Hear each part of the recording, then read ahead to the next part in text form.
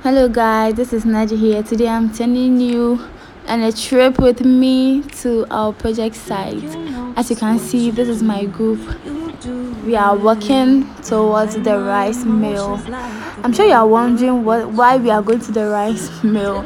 So let me just brief you about the whole thing. We are students from the same school and we are in an association called Enactus. At Enactus, we are entrepreneurs. We come together to develop business ideas which are sustainable and also tackle the 17 SDGs. Here we've been given permission to collect the rice husk because that's what we need for our project. Yes.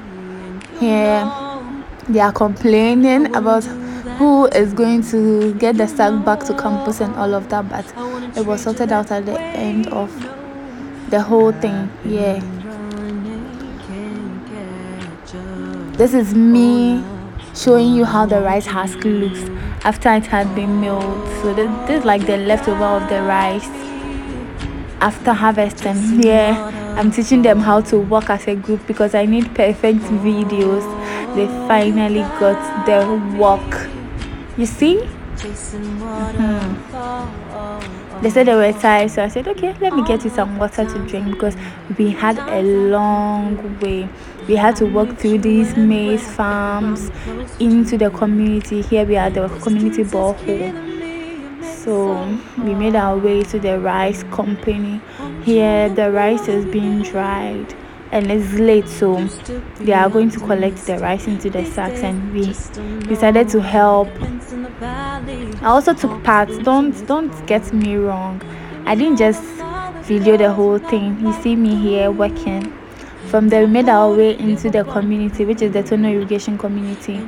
It's not a big place, it's just like a village, and they have a water, I don't know, I think it's a dam or something. This is their market square where you can get everything. This is the water that is used for the farms here.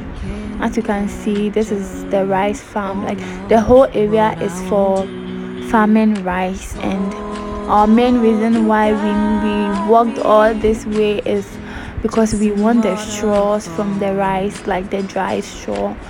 So here I'm guiding them on how to get the straw, the dry one, because it's sort of mixed with the wet one. Here I'm giving you a perfect view of the farm. You see the sun on it.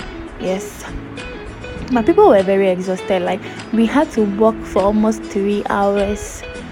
After this I said, okay, let's go and get a vehicle and get back to campus because it was almost 6 p.m.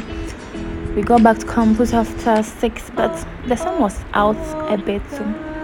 Here I found a share fruits closer to my hostel. I decided to show you guys how it looked like. So if you don't know how a share fruit looks like, this brings us to the end of the day. I hope you enjoyed it. Thank you.